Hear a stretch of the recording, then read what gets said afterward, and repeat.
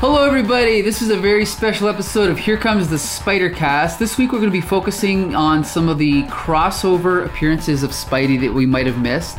We've got 3 picks this week, and so we've also got some special guests that we're going to keep a secret for now.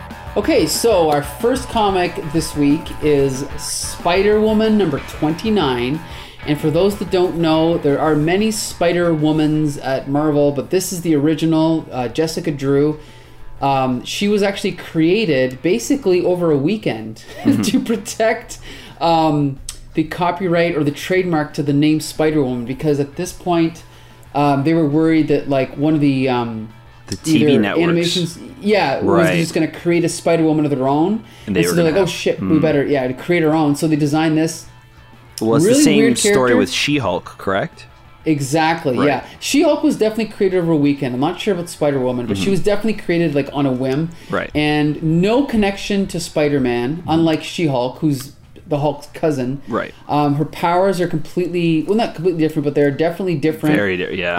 Yeah, I'm not overly familiar with the character. I've only read a handful of issues, but I absolutely love her costume. Before we jump in, maybe we should introduce our special guest that's going to be talking about this issue with us. Oh, yes. We have a very special guest this week, returning again. G.I. Jolie. Say hi, G.I. Jolie. Oh, hello. All right, well, we'd like to thank you once again for joining us. Yeah, nice to have you back. Yes. Is this your first ever Spider-Woman comic? Yeah. Actually, no. My first ever... Sort of... I don't know.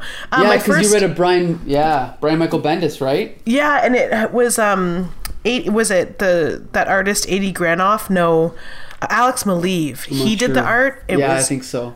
Freaking terrible. He's the one that does the. It looks like it's from photos. Right. Yeah, and sorry. I hated it too, and I swore to myself that I would never, ever, ever read. No, not at all. That I would read better Spider-Woman comics after that, and well. When I was given the opportunity, I jumped super high. And would you say this one was better? No. Okay. All right. I could say that, but I would be lying to your face. Well, do you want to summarize the story, G.I. Jolie? Yeah, I guess. So briefly, so Spider-Woman is in the beginning of the issue, Spider-Man is quote unquote dead. She believes him to be dead. She has turned villain, and is teamed up with the Enforcer. It's a really thin plot as to what they're doing on this plane, but Peter Parker also happens to board this plane that Spider-Woman and Enforcer are going to hijack. And that's kind of where the story begins, and I would argue ends. Yeah. It's definitely a bizarre plot. Again, I've read a handful of Spider-Woman stories, and I can't get a handle on her character. I don't really get her, and this did not really help. I thought it was kind of odd that she just willingly... I mean, she didn't willingly. She had to go along with this because she had to get the cure for her friend, right? Scotty. And so that's why she had to team up with the Enforcer to like hijack this plane, but it seems a little bit far-fetched. But it's also weird because they talk about the fact that she's been doing this for weeks. Right? Oh, really? Yeah. They definitely say that she's been doing this for weeks. Like, I've been doing this for weeks, and you come in here and you mess things up for me, blah, blah, blah, blah, blah. Get out of here, Spider-Man. It's like, you've been doing this for weeks and you haven't come up with anything yet? Like, you haven't realized that maybe this guy is just, like, stringing you along to, like, commit all these crimes with him? Like, it's just so weird. And also the fact that, like, she's treated like an object at the beginning. Oh, my God. And, like, Enforcer is just so creepy that I want to punch him. Like, and I can't believe she is putting up with this bullshit. Right. That's what's so awful about it. It's not that he's being like a creepy weirdo. It's the fact that she's just like, yep, sure thing. It's like, you're... it's one thing to go along and like commit these crimes to save your friend, but like you're going to also just let somebody walk all over you as a superhero. Like, what kind of a role model is that for the readers too? Like, Spider-Man has to be the one to come in and save the day to save you and help you and your friend. Like, it's just so Yeah. Well, that's what I mean. She has no agency. She really has no personality, right? Like, I couldn't tell you anything about her personality from reading this comic. No, other than the fact that she's kind of weak.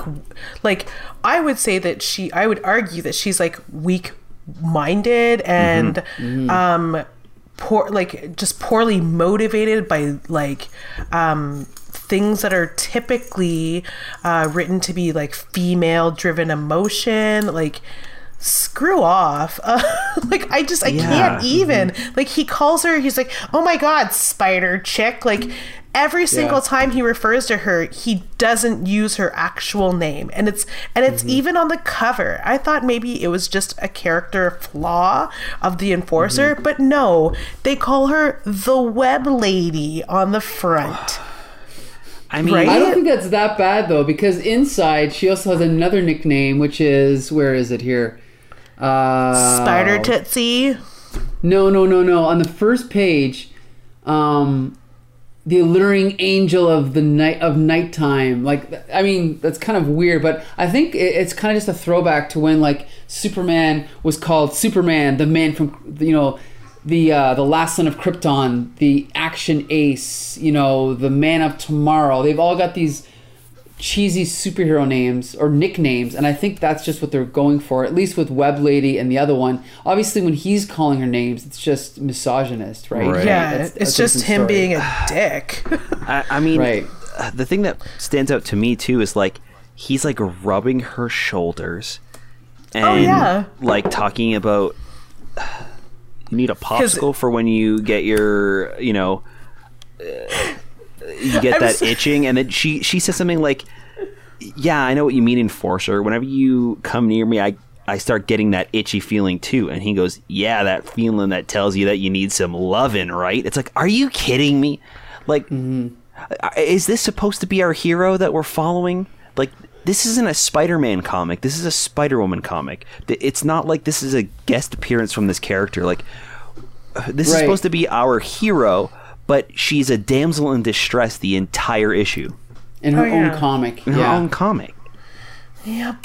Now, I just want to say one thing, though. I am familiar with Michael Fleischer, and he's written some Spectre and some Ghost Rider, and I think some Ghost Rider. I think his writing is actually fairly good, and I just, like, again, I want to point out that opening page, when criminologist Scotty McDowell attempted to rescue the Spider-Woman from the Enforcer, the villain plunged him into a death-like trance with a poison which will kill Scotty the moment his body temperature is allowed to rise above freezing. I don't know. Nice little setup there. Sure. Again, compared to the... Oh, yeah, like, I'm saying compared to the skill level of the writing of Mark Grenwald in the Marvel Team Up Annual that we reviewed, this is better writing. Sure. In hopes of rescuing her friend from this ghastly living death, the alluring angel of nighttime has struck a bargain with the Enforcer, agreeing to become the villain's partner in crime in return for the antidote needed to restore Scotty. I mean, I think he's a good writer. I think that it is a good premise, and I think that is written well, but I think I think that it's not great writing because you have to, like, write a couple of paragraphs to tell people what's happening, right? Instead of showing them or like doing a quick recap. Like, I don't think it's written poorly. I just think that it shouldn't be needed. Yeah, it's my thing. Yeah, it's like it's not the premise. It's not like the way it's written. It's I don't know. Sorry, I interrupted you. No, it's okay. It's like it's the prose are like so flowery and overwritten that like I just checked out reading that. Like, that gave me... Here's the thing. I described this book... When you guys asked me to describe the plot, I described it wrong because I admittedly didn't read those two boxes because I quit on them. Because it was too much junk. And here's the thing that really...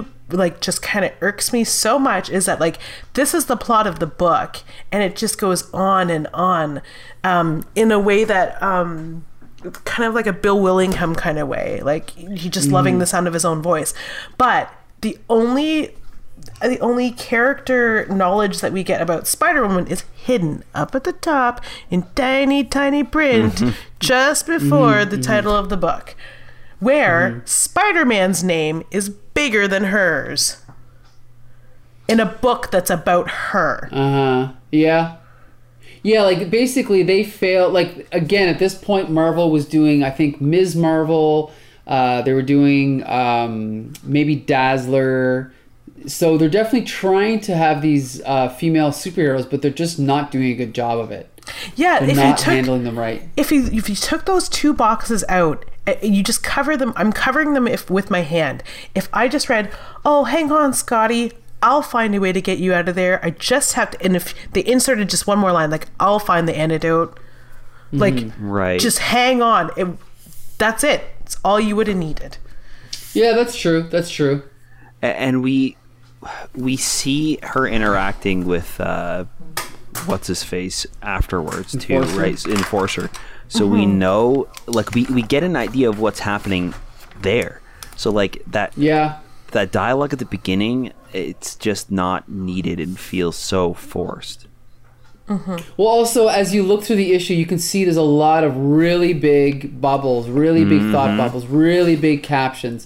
You know, like when Spider-Man comes in with all eyes focused on the Enforcer and his victim, no one pays the slightest attention as a certain nondescript teenager rises from his seat and slips into the darkness of the nearby alcove. Like, again, I think it is good writing. It's just not efficient for a comic book to write it that way, you know? No. Yeah. Yeah. It's almost, it's like, it's a task to slog through. So here's the thing. We agree the story's not great, the writing's not great. What did you guys think about the art? Julie, we'll start with you. What did you think of the art in this issue? The art is passable. It is not terrible. I mean, like most artists, he doesn't really get the hands right, but hey, if it were up to me, I would never draw another hand as long as I lived. But yeah, other than that, do you know what I found was really strange about the art was the coloring choices. I'm reading a digital version, but it doesn't look like it's been recolored or anything, and just there's just some really strange coloring choices based on I would say zero palette. So okay, that's interesting you say that, because I'm reading a scanned version, so I just assumed that it was just a poor scan and the colors were off from converting it, like just taking pictures of it, right? I think we're all reading the same version. This is just scanned from the original comic. Yeah, there's definitely no recoloring here. Okay. So yeah, for example, if you look at page 5, digital page 5, when Peter Parker is boarding the airplane, like the choices of colors, I would assume if they are just based on my own sort of like experience with scanning old documents, like that was probably purple, like a lighter purple. What are we going to say about the purple? Well, no, I mean, like, a better example would be, like, the next page, for instance, where we see the Enforcer speaking into the headset, and he's, like, trying to find a way onto this, to the airplane. Like, why would you choose red as the background? Yeah. It's just not complimentary at all. I mean, even in the background, like, the weird highlights in, like, this bright pink, like magenta behind the officers, everything just seems really weird and off. The sky is purple. Again, maybe it's the scans, but like if you go back to the page you were talking about before, Jolie, with Spider-Man boarding the plane, it's like really dark purple in the background and it looks so like harsh. And then if you look at the bottom of that page, everything is like the lighting in the background of the plane is this like light lavender purple. So if it was the scan, this is the same page, right? So wouldn't the scan like mess up all of the color? Would it be focused in one area? Like it just seems. It's not the scan. It's the original comic. Absolutely, right. It's just poorly done. Yeah, like the color choices are poor. Like the color of the interior switches from panel to panel. And again, it's not done for dramatic effect. It's just poorly done. Even at the beginning, Spider-Woman is pink. Like, I thought that... Her skin, yes. Her skin is literally pink. I thought that maybe this wasn't Spider-Woman at the beginning, and like she was no, like genuinely I thought that maybe like because she's acting as a villain and she looks like a pinky magenta color, maybe this is like some sort of alien that's taking her form, or like something's happened to her that she's like acting evil now. I didn't quite get it at here's first. the thing. To be fair though, look at the hand of the guy at the bottom and then look at the guy in the next page. He's just as pink. So I think it's just a case of whatever skin tone they were using was just in overdrive that month or something, right? Yes. Yeah, it's definitely not great. But there's one final component of the 3 parts of aspects of the art, and that's the inking by Frank Springer. And I actually thought the inking was really good. Like nice use of shadow, and it's actually it's like really polished, like nice use of blacks. There's a lot of really good exampls of it throughout. Really? So I don't know. I actually like the inking. What do you guys think? I actually thought the inking was a little bit muddled at times. Okay. On original page 7, digital 11, I think. Okay. Spider-Man, or Peter Parker has just changed in the airplane bathroom, and he's walking out. He's doing this like silly walk pose. In the background, like all of the people on the plane, it's just black and red blobs. Like, what is happening? Like, I don't need to see every single. I don't need to see every single person's face, but I can't even make out figures.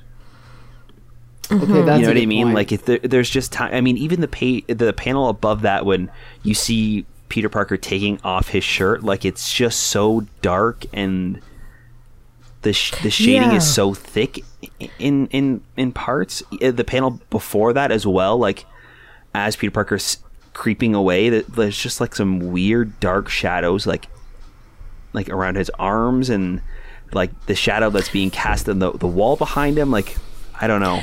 All the shadows are actually in the wrong places in that one. I would argue.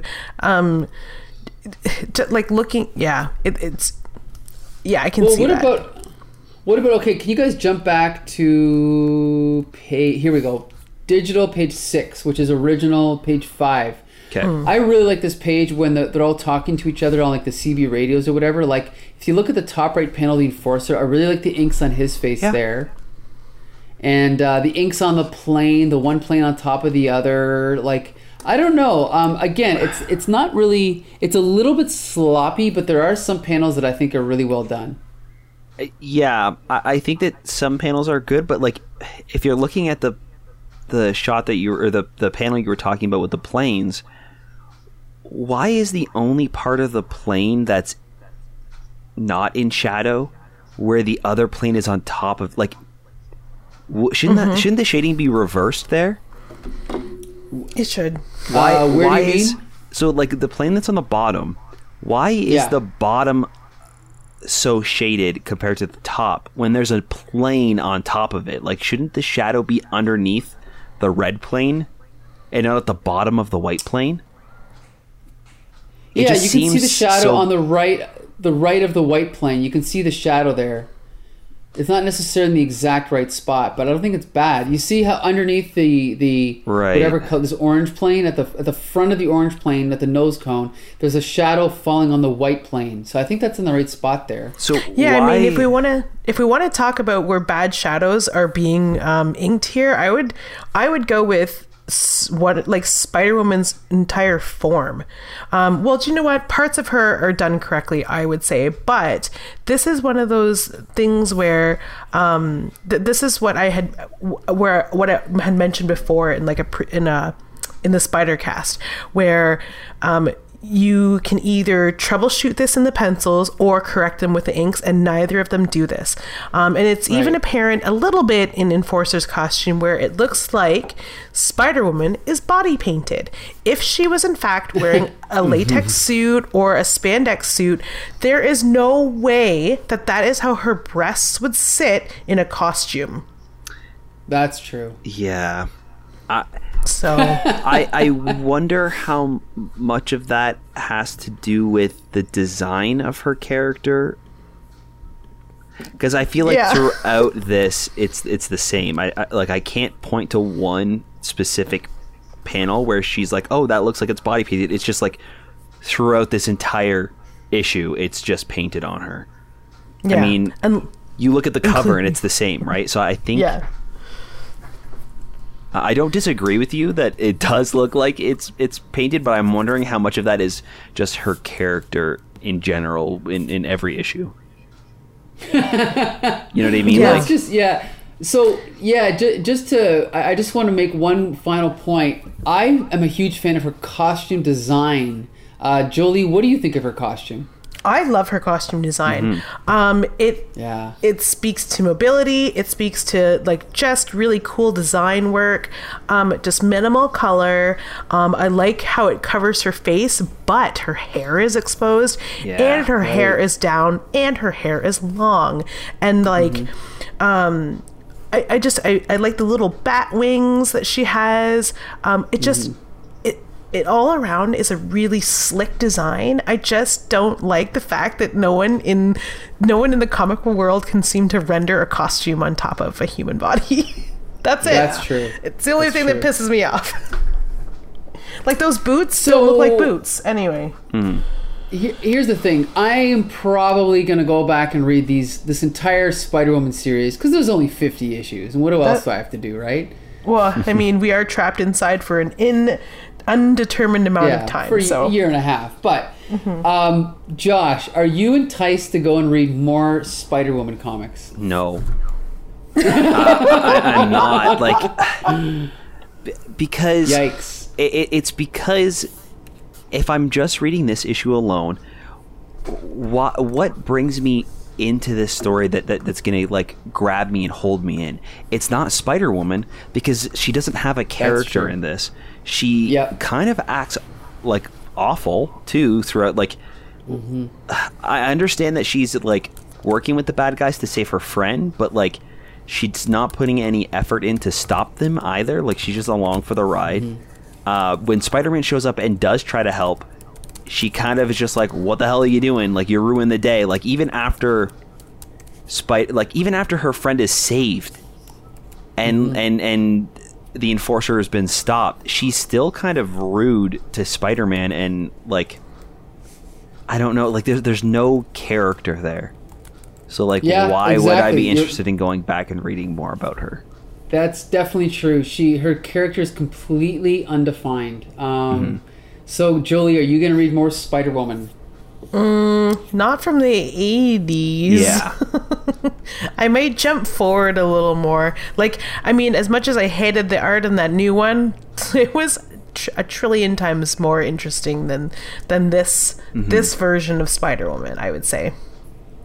Well, Yeah. just for the record, even back in the 70s and 80s, there were different writers that that wrote her. So maybe one of the other writers did a better job. Yeah, Maybe. and I'm not. Yeah, I'm definitely not saying that her character as a whole sucks, but her in this issue is really kind of a downer, and doesn't make me interested in reading more about her. I'm sure that there are plenty of stories where she's great, but I don't see that here.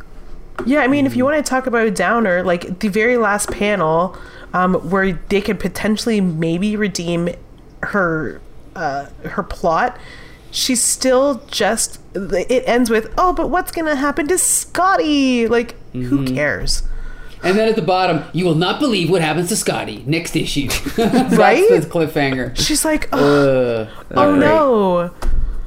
So we didn't. So we went through all of that misogyny, all of that horrible plotting, all of that horrible story, and we still didn't cure Scotty. Like, what the hell was the point? So we definitely now. I think I probably like this one more than you two, but I don't know if I can recommend it. I can recommend it with a huge grain of salt, but it's definitely not a good comic. Josh, would you recommend this comic? No, I don't think I would. Like, Spider-Woman didn't really seem like the main character, and it also didn't even really seem like a good Spider-Man comic. I don't know who this was for or what they were trying to tell here, but definitely wasn't for me. Jolie, what do you think? Would you recommend this? I would. Just really weird. I would recommend the letters in the back. because they all echo this. They all echo the same sort of sentiment that me and Josh are talking about, and it's like they all are really puzzled by Spider-Woman. They don't really understand. They understand she's intriguing, but they don't really glean anything about her character outside of that. And it's a really great way to sort of place context on the character if you go back and read those letters. But yeah, there's a really interesting one from a person in Lorain, Ohio that like I'm really into, echoes the same stuff. Like, what is the point? And I'm here for you, Mr. Verdi in Ohio. Well, and in case you guys didn't know, Spider-Woman actually had her own cartoon in the late 70s. So if you don't like the comics, maybe check out the cartoon. Maybe. But it sounds like you won't. Okay, so on to the next comic. All right. That's a very quiet and hard maybe. Yeah. Yeah. Okay, so our next issue is a very... it's a comic book with a lot of history behind it. The history behind it is probably more interesting than the comic itself, and that's Dazzler #1. I'm not going to give, too much of an intro, but I'll just say that this character was created by committee at Marvel, and I believe it was actually originally conceived by a record company to tie in with a real movie or a real person that was going to play Dazzler.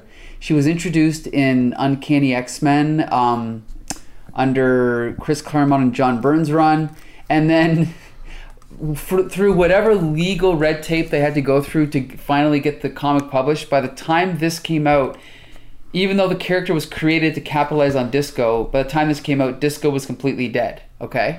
So now this is kind of like a relic of that time period, and I've always had great affection for Dazzler because I was first introduced to her in X-Men by Chris Claremont and Mark Silvestri, actually, when she joined the team.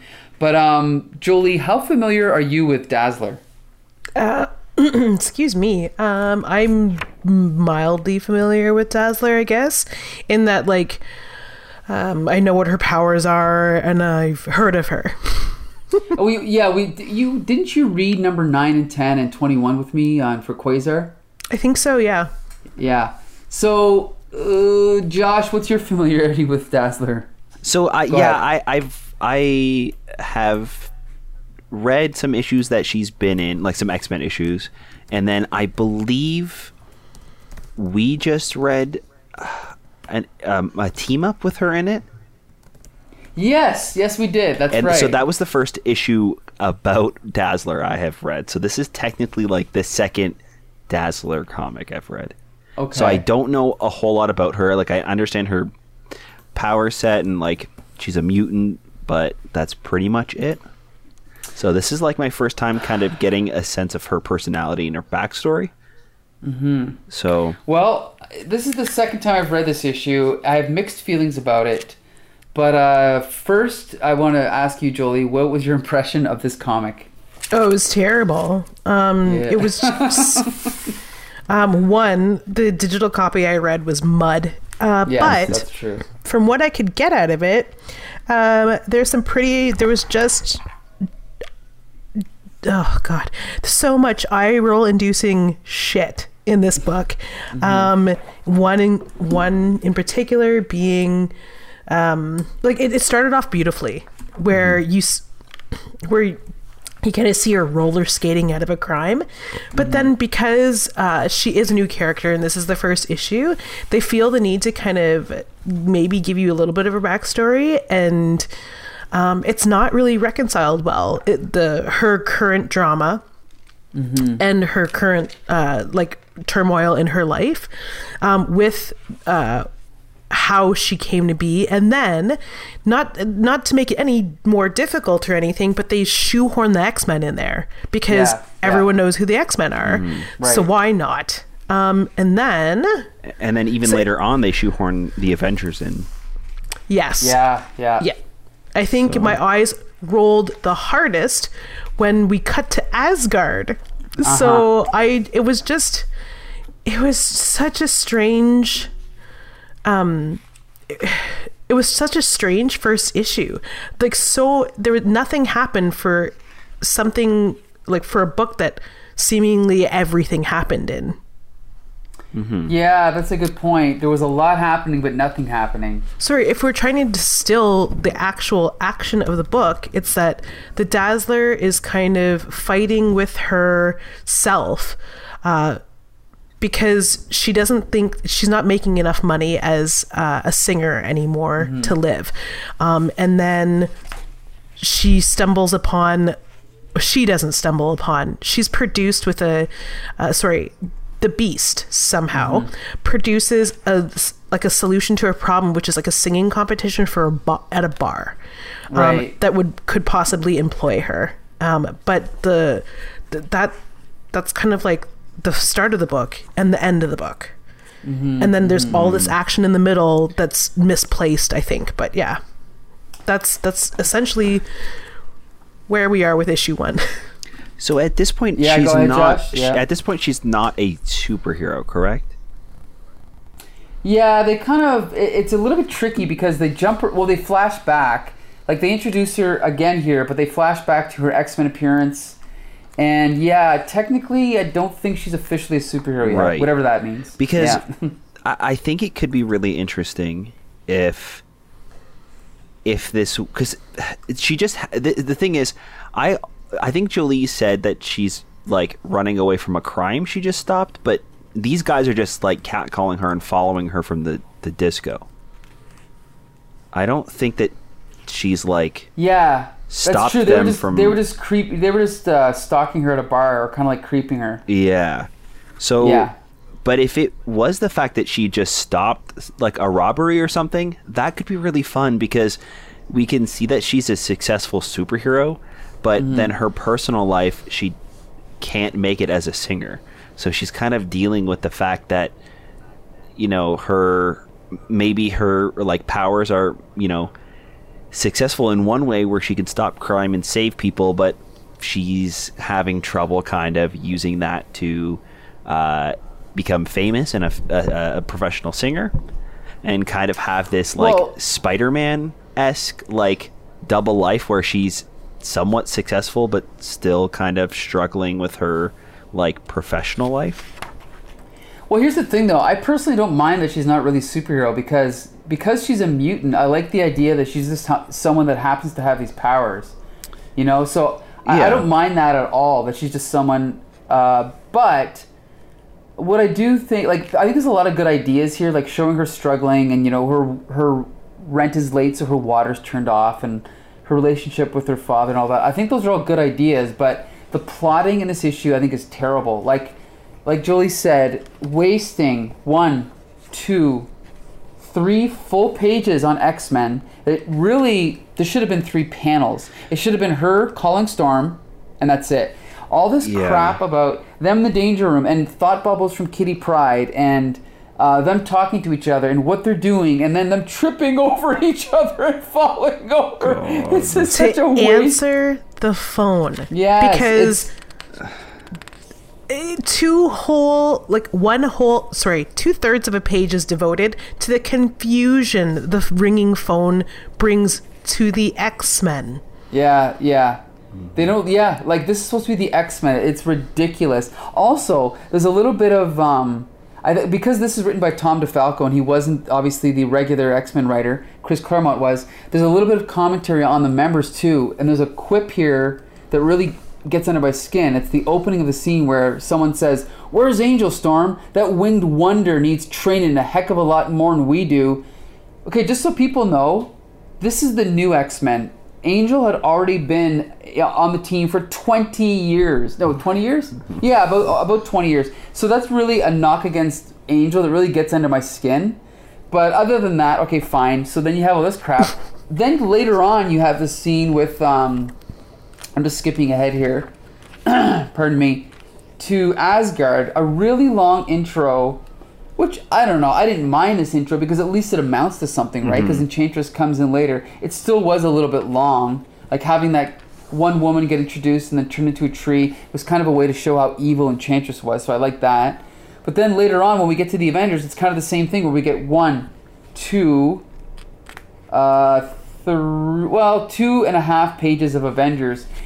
And again, it's like, really, this is only here to set up the Beast. Why do we need the Beast talking to Wasp about her costume and Captain America and Iron Man back and forth? Sorry, go ahead, Josh. I think, honestly, the problem with it for me was the fact that we set up Dazzler as the main character, and we show the audience what the problem is, but then the rest of the issue, it's everybody else trying to fix her problem. Good point. Right? Like, it's Beast that comes in and saves the day for her to go to the tryout. Like, the rest of the time, she's kind of just, like, pouting and, like, being upset, which sucks because, like, I want to see her, like, save her own day, right? Like, I want to see her, like, this character deal with the problems rather than just be upset on the couch. Right. Once she gets back to her house, she doesn't do anything. Like, she sits on she calls Storm, and then she sits on the couch, and then it's not until the end of the issue where Beast comes to her window that she goes to the disco for the tryouts. Honestly, I think the Asgard stuff was the only things I liked about this issue. Right. I actually enjoyed that because, like, something was happening. Like, it was important to the story as well. So we kind of we're introduced to this, like, warrior, and again, they're not super important, but we see that they're like a strong hero. So that's what they're setting up at the beginning, and then the fact that Enchantress can kind of just turn this like warrior, this person into a tree with a flick of her wrist shows how, like, powerful and dismissive she is. So when she comes to, like, try out and she's up against Dazzler, we get a sense of how, like, powerful and evil she is and twisted, so we're kind of scared for Dazzler. So I think that was the only thing for me that worked and was set up properly. So Jolie, you've read, I believe, 3 Dazzler issues, and now 4, and so have I. She has a reputation for having a terrible series. Does this change your mind about that?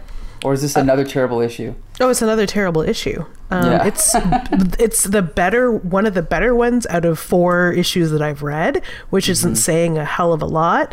I mean, I agree with Josh about Enchantress. At least them shoehorning her in, if it was just them doing that, at least the very thin way that they connected the stories would have worked for me. If not for the fact that, like, God, why is she calling the X-Men? Like, just leave all that other junk out and figure out a way to sort of put this all together. Like, why couldn't she have picked up after taking a long introspective bath, why couldn't she have, like, checked her mail, gotten that newspaper and read for herself? Exactly. About, like, that newspaper is the same everywhere. Like, why couldn't she have received it on her own without Beast's help? Like, it makes no sense. The same level of misogyny, I think, still exists throughout all 4 of the books, but I credit that with the authorship being male, the artists all being, the whole creation staff is male. So, I mean, it's to be expected, but I mean, even her backstory feels, like, really played. Like, did we need to actually see everything that happened step by step? Like, I guess seeing, like, her discovering her powers when singing the first time was kind of interesting. Yeah, I like that. That was cool. But the whole thing with her dad, it was like, you couldn't just be like, my parents don't approve of me going to, like, pursuing my career, so I'm all on my own. Who do I have to turn to? Like, that one line can get rid of all of the flashbacks of her dad not approving of her going off and being a singer. Like, right. Every single story about, like, a main character going out and being a professional musician, their parents don't agree with what they're doing. Yes. So we don't need to see it again. But I mean, maybe at the time it didn't seem as much of a trope. Sure. But I think for me it was just kind of like, yeah, I get it. I don't even need to really read what's going on. I could just kind of look at the panels and see, okay, yeah, the dad doesn't agree and he storms off into the street. Sure, cool. Just kind of move Yeah, on. I'll agree with that. Yep. Okay, so how about this? I'm not sure if you guys checked the credits, but this art, the penciler was actually the same one from Amazing Spider-Man, John Romita Jr. I could tell But right away.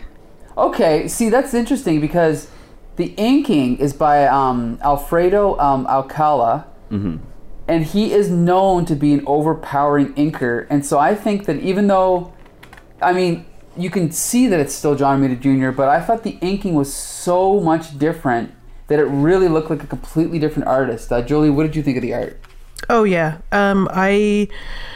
If it weren't for the fact that I read John Romita's name, then I wouldn't know that the underlying art is good. The inks are terrible, in my opinion. They're too thin in some places. They use strange marks to suggest weird things. There's a lot of suggestive sort of marks that people employ when they ink that are used in really strange ways. Like there's squiggles on her outfit that make her outfit look like plastic rather than cloth. And then he'll use them again in faces. So he's a thin inker. I know because I'm a thin inker. He's a thin inker and he's a confusing inker, and he kind of just doesn't really know his place. Like I agree. It looks. It's like he's like an inker with a chip on his shoulder. He's like, well, I'm inking John Romita, but I'm also an artist too, so people need to know that. Well, here's the thing. I actually really do like his inks, to be honest. And although it's inconsistent, for the most part, I really like it. Now, there were 3 inkers credited because I think, for what I can piece together, I think the 99% of the issue was drawn by John Romita Jr. However, the opening splash page of her running was penciled by John Buscema, but her face was redrawn by John Romita Sr. Oh my God. So, yeah, I think that this page was inked by John Romita as well, but it also credits Bob McLeod as a co-inker. So, for the most part, I know what you're saying, Jolie. Like, if you look at page 2, the texture on the wall, the texture on the ground, I mean, that is, by Stanley's definition, over-inking, but I still like the texture that he brings to this issue. It gives it, like, a little bit of a gritty realism. And then, like, the hooligans on page 3, like, the use of light on their faces, I think that's really well done. But when you go to the next page, when Spider-Man comes in and Spider-Man is holding the car back, okay, you see that shot? Look at the shot down below that of Dazzler's face. That looks like a completely different comic book. Like, what the hell? Like, either that's Bob McLeod, who is a great inker on his own, but I don't know what's happening there. But this is clearly, like, maybe this was done like a day later or something. But yeah, it's definitely inconsistent. Josh, what did you think? Yeah, the inking for sure seems inconsistent. I think the reason why I could tell it was John Romita Jr. doing the penciling is because of the panels that are blank. The panels that are just the characters and nothing else. Because he has this really great way of telling a story without having too much detail in the background. And like, I think that could be another reason why the inks stand out so much as being too much, because they're right next to panels that are just faces with empty backgrounds where there's no inking at all, right? Sure. So when you have those like panels that are like a little bit too much and too heavily inked, it makes it even stand out more when it's next to some like plain panels. Well, you know, the thing is though, like, if you look at when they go to Asgard, I think that's when his art is most appropriate, because I know that he did the original DC miniseries of He-Man and the Masters of the Universe, and I think he's really well suited to, like, I guess you could call it sword and sorcery. Like, when Enchantress is sitting on that throne and there's like carpet laying over the stairway, I think that's all really well done. So definitely inconsistent, but overall I still really liked it. Yeah, I did like a lot of the Asgard stuff. Sorry, Julie. Yeah. No, it's okay. Yeah, like, if you want to talk about it looking like a completely different comic, you could just rip the portion about Asgard out and it would be a different comic. Yeah.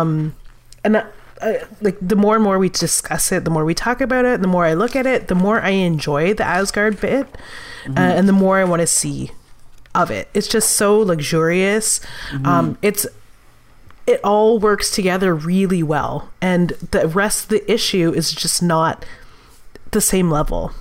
Right. Because it's like this character was created by committee. Was this the comic was created by committee? Like, just like Dazzler deserved way more and way better than this. And she's such an interesting character. She's such a cool ass character, and she's just made of fun. Like, it's just, there's so much potential for fun that it's lost in this book completely. You know what she deserves? She deserves Halston Sage, who played her in X-Men Dark Phoenix. But anyway, we'll talk about that later. Okay, so before we wrap up the review of this issue, I want to know, I'm sure we've all thought of it, but if they make a Dazzler movie and it's not Halston Sage, who should play Dazzler? Does anyone have anyone, or should I go first?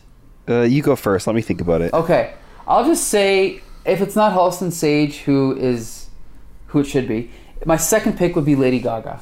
Okay? Really? Because, yeah, why not? I mean, she can look the part, she can sing, and she's a great actress. So, and she's famous. She's already world famous. So, if they want to make it a big movie, just cast Lady Gaga. Why not? Julie, what do you think? Do you know what? I agree with you. I didn't initially go the route of somebody who sings already, but I am 100% for Lady Gaga. But, you know, unfortunately, we live in a terrible world, and it'll be Taylor Swift, and it'll be terrible. So, if I had to pick an actor who could sing, you know, I really haven't thought about it.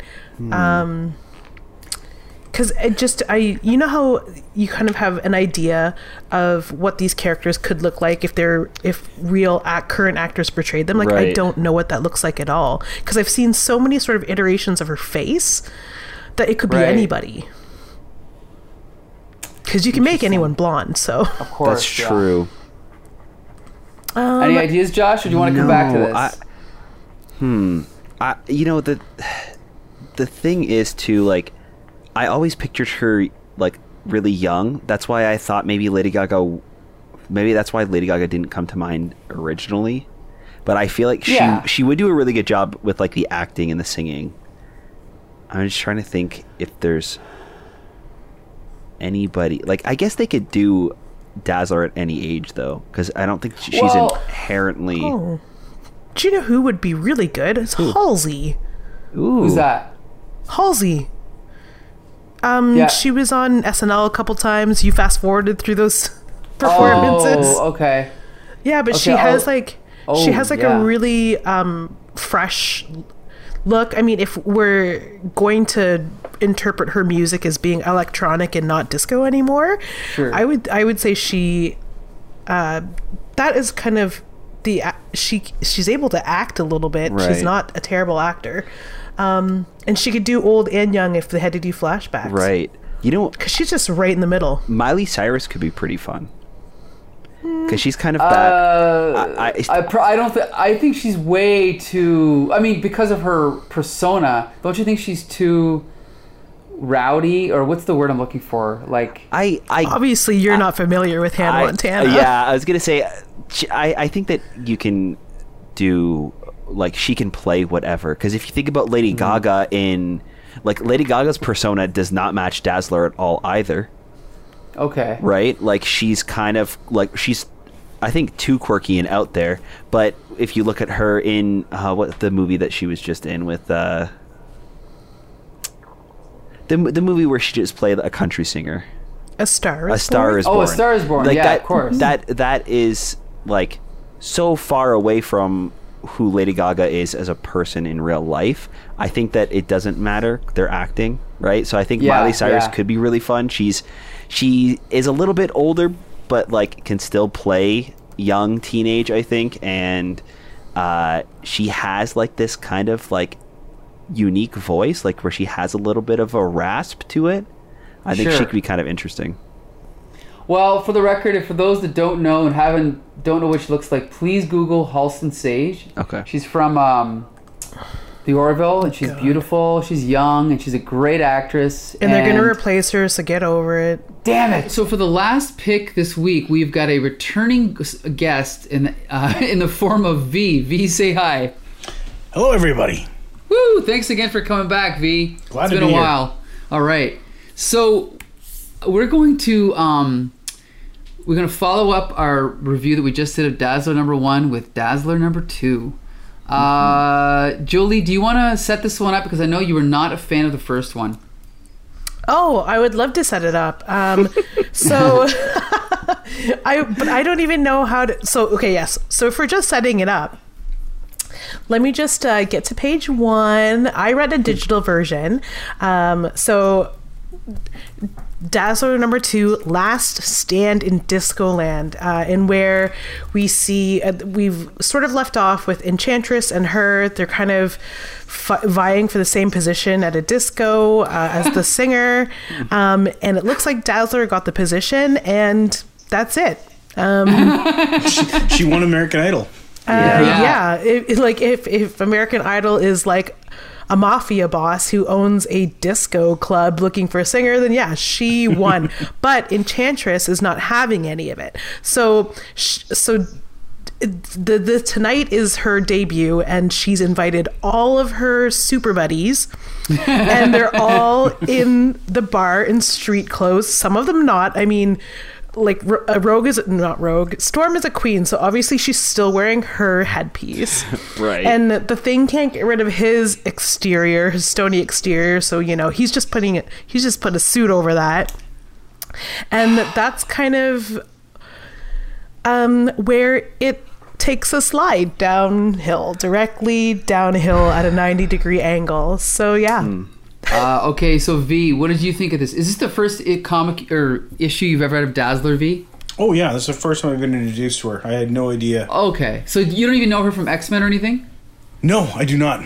Okay, so what did you think of this comic? You know what? I have some issues with it, but I don't know. There was a lot of fun points in it. There was a lot of fun in it.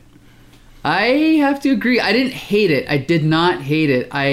Again, it's a classic 1980s comic. I didn't hate it. I gotta say, I loved the art, which I'll get to later. Mm-hmm. But I'd like to point out, V, this tells you the difference between a penciler and an inker. This is John Romita Jr. again. The same penciler as Amazing Spider-Man. I really enjoyed the art, actually. Yeah, but the inker is Alfredo Alcala, who is notorious for overpowering the artists that he inks over. And so this is almost unrecognizable.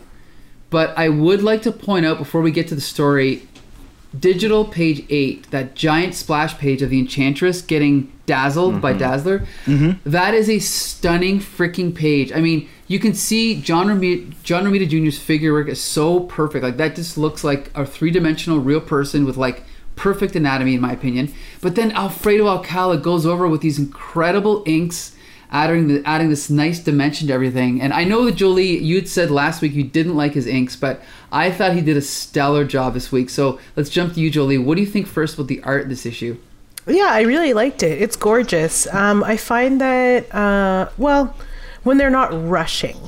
So he's the one that did the Daredevil team up?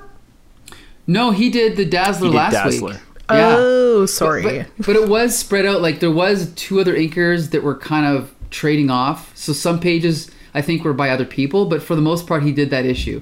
But clearly this week is better, or this month. Yeah, I mean, there's about 1 million side characters because Dazzler can't support herself in a title. So, I mean, they're all... It's very cluttered. I'll agree with that. Josh, what did you think of this issue? Yeah, I think it was a lot stronger than last issue. The art is great. John Romita Jr., again, I really love him. So there's a lot of fun stuff in here by him. The story, I think at least we get a moment where Dazzler gets to like be the hero, at least for a little bit. I think that where the issue falls for me is that she couldn't get this gig without all of the other superheroes. And then when something goes wrong, she does save the day, but then all of the other superheroes have to come in and then like help her out again. Like, yeah. She doesn't get the record deal on her own. She has to like all the Avengers and like Spider-Man, like everybody goes to the place with her and like makes the guy sign her, and I just felt like she can't stand on her own, and it's like everybody else doing everything for her, which sucks. And I think that it was the same last issue too. Like she couldn't even get off her couch to look at the newspaper to find any place that was looking for a singer. She had to wait until Beast came over to do it for her, right? So it's just but I will say this one was a lot more fun. I think that there's a couple of good gags in here. The art is again great. I love that after Enchantress shows up, all of the Avengers and the Fantastic Four and everybody run into the change room to change into the superhero clothes. I really like that bit. I think it's hilarious. And then that little moment with Spider-Man, like, oh geez, I can't change in front of everybody. They'll realize I'm Spider-Man, so he jumps through the ceiling tile and gets changed up there. I love that. Yeah, that was one of my favorite points too. That was hilarious. Yeah, I was gonna say, V. I mean, this is obviously a different, like this is a Tom DeFalco doing all these different superheroes. So what did you think of all these guest appearances? That was pretty neat. You know what? I didn't read the issue before, so I didn't know really what was going on. So I just kind of accepted it at face value, and it was just kind of neat. Like everybody's interested in this club and in this singer. I didn't know exactly why, but I enjoyed it. Part of my problems was the first page. When I see her talking and explaining everything that happened in the previous issue, I'm just like, oh boy, like really? Like it's just too much. And now when you're telling me it was like literally the previous issue, like really they have to explain that much? That much of a recap. It was just way too much. I think that the reason why they did this, and I only know this because the last page of this issue talks about how they didn't print enough issues of Dazzler, so nobody has the first issue. So I feel like with issue 2, they probably did that recap because nobody was actually able to read the first one. Where do you see that? On the last page, it says extra, a Mighty Marvel bonus pinup, and then at the bottom it says, we've heard that some of you have had trouble finding a copy of Dazzler #1, and we know how frustrating that can be. Well, while we're not about to let you down, we've compiled a list of places where our Dazzling New Star's first collector's item issue can be obtained at cover price. For info, write to, and then it has like a bunch of information with an address.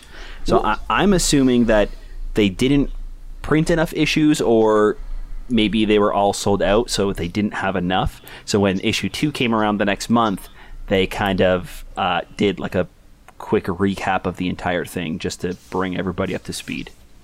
Well, the thing is Dazzler was the first Marvel comic that was released only in comic shops, and it was actually a huge seller. At least #1 was. Right.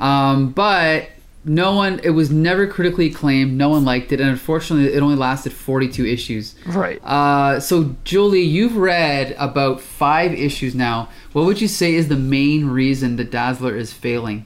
Because this character is not a fully realized character, and they're not taking the opportunity to do it correctly. They haven't given us any reason to love or enjoy her. She's just another flimsy. It's like every issue feels like a flimsy team up. Yeah. And they just really need to. They really need to focus on doing her well, instead of doing her and other people to make it sell books. Right. I know it. You would sell books if people heard that this was good, and it's just not good. Nothing they've done with her is good, and they're not making or creating a memorable person that people can fall in love with. They are just putting a girl in roller skates who sings on a stage to maybe capture some margin of an audience that they think that they're missing out on. Right. I think I think you're completely right with this. I think that this whole Marvel team up thing, like having like it feeling more like a Marvel team up and having all of these characters come into her story, I think it's both like what makes the issue fun, but also is its downfall at the end. Because I think that a lot of the really fun stuff is like, yeah, of course these superheroes would want to go to a concert where a superhero is putting on a cool performance, and like having these bits in the middle is really fun, but then when they become like a bigger part of the story than she is, that's when it falls apart. Because when they're all like getting ready, like, oh yeah, Dazzler, it's gonna be great, and they're at the concert and then the fight breaks out and they're kind of helping her out, sure, that's fun. But then at the end, when they all get into the Quinjet and they all bring her to the audition, and then they all like burst into the office to get the guy to listen. It's just like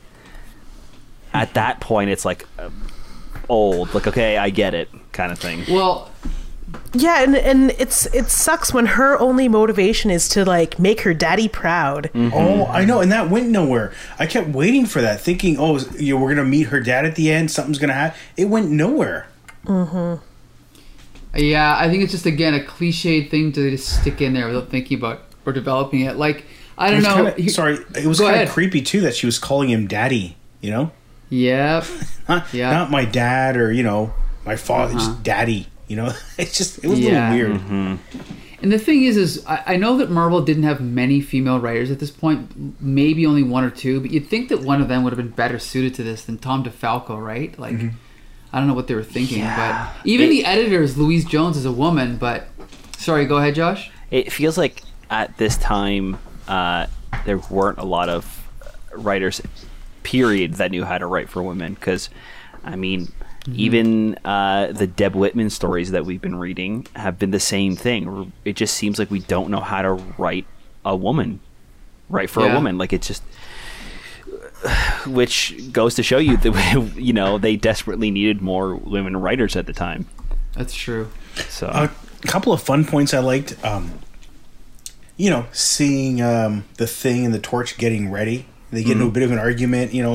Arguing over, like siblings arguing over the bathroom almost. Yeah, that was kind of fun. You see the X-Men training, which was kind of neat. Seeing them train. Yeah, and then what I really liked about that is that it comes back. And the young girl, I don't know what her name is. She's 13. She's like, I wish I could train with them. Right. Yeah, I wish I could train with them. And then later on, they're in the battle, and she's like, oh, I better get out of here. And she takes off. Good point. And one of my favorite things is Wolverine. He's got his arms crossed. There's people fighting. He's got a smile on his face. And he's like, it's about time that little squirt hightailed it. She's not ready for this kind of action. I was dying when I saw that. That was fantastic. Yeah.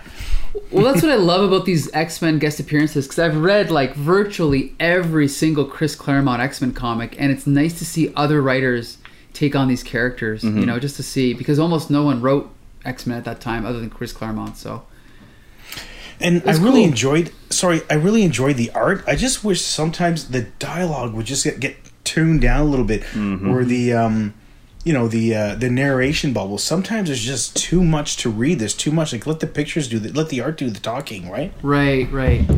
Yeah, particularly with that scene you were talking about with Kitty Pryde and Wolverine, when she jumps through the wall and that like giant beast like rams into it and knocks him out. Like, we don't need that bubble explaining what's happening. We get it. We see her leg. We see her leg on the other side. We know her powers. We were introduced to this character at the beginning of the issue. Like, it sucks because I really like that panel too. Like, it's really fun how it's divided up, where we're kind of like looking at both rooms. We see her jumping through, so it's fun. And then that bubble at the top is just like, just too much. We understand. You don't need to explain the fact that she's jumping through the wall. We see her jumping through the wall. Yeah. You can figure it out. I mean, that's one of the most annoying things about all mainstream comics at this point, and the writers, the editors just couldn't get it through their head that we could figure out what's going on by the art, So that's definitely a weakness. Yeah, and sometimes when you're skimming through the pages, it's like you said, V, it's like overwhelming. There's like too much text, too much dialogue, and it's off-putting. Whereas I think that Amazing Spider-Man with Roger Stern and John Romita, that's like the perfect balance. Like when you look at it, it just pulls you in. You want to read it. You know, that's how I feel anyway. So another thing too is like the page before, another moment where they like explain too much what's going on. We see this character named Storm, shooting lightning out of her hands and blasting some bad guys, and the narration at the top says, then using her mutant mastery over weather, Storm forms lightning which flashes from her fingertips. It's like, yeah, I know. I know. Her name is Storm, and there's lightning coming out of her fingers. You don't need to tell me that she's a mutant whose name's Storm, and there's lightning coming out of her fingertips. I can see that happening right now.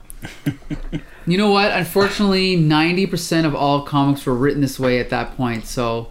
Yeah. Anyone who didn't do that was definitely ahead of the pack. Julie, did that bother you? What? Like what we're talking about, like the extra narration, the extra explanation, all that stuff. Or did you just kind of go along with it? I just went along with it because there was not a lot of substance outside of that. Yeah. Fair. Yeah, you know what's funny is I grew up on that style of writing, so sometimes it's refreshing. Like even though technically it's bad, sometimes when I'm reading an old 80s, Transformers comic or whatever, X-Men, Avengers, I kind of just like it because it just brings me back, even though I know it's technically not needed or good. You know what I mean? Like, right. I don't know. I don't know how anyone could put up with that, though. As a reader, you mean? Yeah, just as an adult reader, as a reader of any age, really. It's probably intended for kids. Like we're probably too old to be reading these, but at the same time, I like, again, it's not ideal that it's there, but I'm so used to it. It's like, trust me, I've read worse. Like that little line Josh read about Storm, I've read far worse than that. So it didn't stand out to me as bad. It was just overdone. I get what Jolie is saying though. Like, just because it's not as bad as others, I don't think that it's excusable either, right? Like, even if this is written for kids, kids are not dumb. Yeah, I know. You know what I mean? Like, they're, if you see a panel with this woman flying and there's lightning coming out of her fingertips, you don't need to tell us that there's lightning coming out of her fingertips. You know what I mean? There's plenty of comics that I read that weren't these comics, and I didn't read these comics in the 80s because they were like this. I was still busy reading Disney and Archie, and like Archie wasn't full of exposition and and if it was just like really good dialogue and really good storytelling, and these comics, I just don't understand what it is, why they think they need to do this, like superhero comics specifically. It doesn't need to be muddied with all this garbage, and yet it is. I think one of the reasons I'm more forgiving is because I've read so many comics by like people like Roy Thomas, who is, if you think this is bad, my God, read a Roy Thomas comic, you'll never recover. Like he over explains every single little thing, and I don't want to be a burden on our healthcare system right now. But like, not just him, but like even other writers where there's examples where let's just say you try to sneak in like a foreshadowing in the comic where like something happens that in a better story you'd kind of like notice it. You'd be like, hey, wait a minute, that guy's up to no good. Well, in one of these writers would be like, take note, reader, because that guy is gonna come back later. Like, oh, okay, well, okay. So yeah, that is when it really grates my nerves, is when it actually ruins suspense and foreshadowing. But in this case, most of it I forgive it. So anyway, okay, V, so do you recommend this Dazzler comic book? I do. Maybe don't read the first part and just read the second part, and you'll have enough fun. All right. So Jolie, do you recommend this comic? No. Oh God. Not even if you're curious about who Dazzler is, just read her Wikipedia page and just doodle her in the corner of your continue to doodle her in the corner of your notebook, and that's really all you need. Josh, what do you think? Yeah, I don't think it was really super strong. I was kind of leaning more towards yes, but then when Jolie brought up just like looking up her Wikipedia, it's like, yeah, you know what? I feel like you would get more and better information reading that than you would this comic. Like, I don't think I can recommend it just on the couple of gags that happened that I liked, because that's all it was. It was at the end. It was like two or three panels that kind of made me chuckle while reading. Well, you know, I can say I don't think the story was great, but I really think this art stands out. Like, it's better art than I've seen in a long time. Like, I think it's a great combination of these two. So for that, I will recommend it. So that's it. All right. So that wraps up this week's reviews of Spider-Man guest appearances in 1981 and 82. If you can believe it, he only had 3 major ones. There was a few other cameos, but these are the only full appearances, and we've covered them all. Next week, we'll be back to our regular batch of monthly Spider-Man comics. And we'd like to thank G.I. Jolie for joining us for all 3 reviews this week. And V, we'd like to thank you for joining in on the Dazzler number 2 review. Hey, thanks for having me. I hope to be back more often. For sure, that'd be great. Yeah. Absolutely, yep. And yeah, so Josh, you can take it from here. Yeah, why don't you guys head on over to Spotify or Apple Podcasts or YouTube or Facebook and check us out at The Comic Book Syndicate. Or if you want to talk to us on Twitter, you can find us at Comic Syndicate there. We want to know what you guys think about the issues that we're reading and the podcast itself. So leave us a comment or a review, and we'd love to hear what you guys have to say about us. There you go. So until next week's regularly scheduled Spider-Cast, this has been Here Comes the Spider-Cast.